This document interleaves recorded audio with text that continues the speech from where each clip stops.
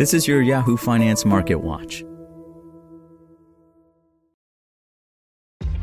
This episode is brought to you by ShipStation.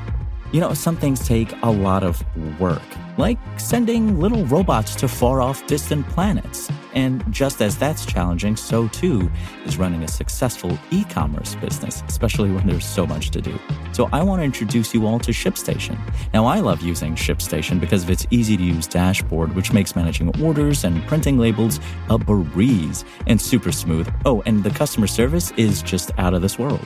It's exactly what you need to help grow your business. Sign up for your free 60-day trial at shipstation.com/technews. That's shipstation.com/technews.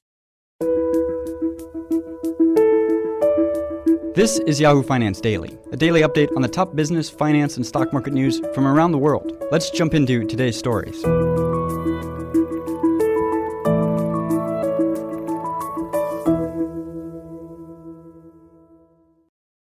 Stocks traded choppily Wednesday following the Federal Reserve's latest monetary policy decision, in which the central bank affirmed market expectations that it was nearing the start of interest rate hikes as the economic recovery progressed and inflation remained hot. However, the Fed offered little in the way of concrete details about the timing and speed of its balance sheet reduction process. The S&P 500 rose by more than 2% to reach session highs just after the release of the Fed's statement at 2 p.m. The index turned negative during Fed Chair Jerome Powell's press conference, however, and fell by about 0.6% after 3 p.m. Eastern Time. The Nasdaq soared by more than 3% at session highs before also turning lower. Investors closely eyed the Fed's monetary policy statement, which suggested officials were prepared to soon begin raising interest rates from current near-zero levels given the current economic backdrop. With inflation well above 2% and a strong labor market, the committee expects it will soon be appropriate to raise the target range for the federal funds rate, the Federal Open Market Committee said in its updated statement. The FOMC also said it plans to continue tapering its asset purchases and ultimately end this process in early March, thereby fully ending the quantitative easing program that had helped support financial markets over the course of the pandemic. Leading up to Wednesday's statement, investors had been pricing in a more hawkish central bank, as the Fed looked to rein in inflation currently running at a 4-decade high. Over the past more than month, the Fed had signaled through its December meeting minutes and in public remarks that it was likely to begin raising interest rates from current near-zero levels in March. It also suggested it was considering beginning to roll assets off its balance sheet after amassing some $9 trillion in its bond portfolio. At this meeting, Fed officials also agreed to a short set of principles for reducing the size of the balance sheet, reaffirming that interest rates remain the main policy tool and that the FOMC wants to hold primarily Treasury securities in the longer run. Michael Pierce, senior U.S. economist at Capital Economics, wrote in a note Wednesday afternoon. Officials noted that they will commence that process after the process of increasing the target range has begun, which could mean as soon as March. We suspect a decision could still be a few meetings away, especially given that the statement did not include any mention of caps or how quickly it will allow assets to run off its balance sheet, he added.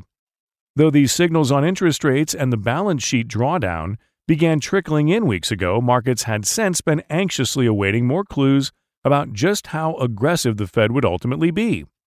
The S&P 500 had closed lower for a fifth time in 6 sessions on Tuesday, extending volatility after Monday's roller coaster trading day. The index had dropped more than 8.5% for January to date through Tuesday's close, and the Nasdaq had sunk into a correction, dropping more than 10% from its recent record high. If you think about what's happened in the markets, it indicates the degree of sensitivity market participants have to what is going to be the new rate environment and the new liquidity environment.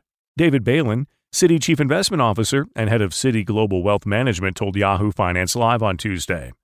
The Fed made a major reversal about 5 weeks ago when it said that it was both going to raise rates and also consider quantitative tightening, which effectively means that you and I are going to have to finance the debt that is necessary issued by the Treasury instead of the Fed, he added.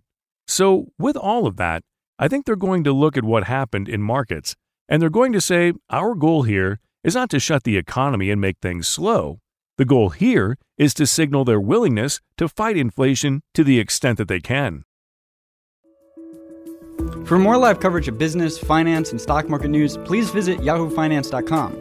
We'll be back tomorrow morning with your daily update. So until then, thanks for listening.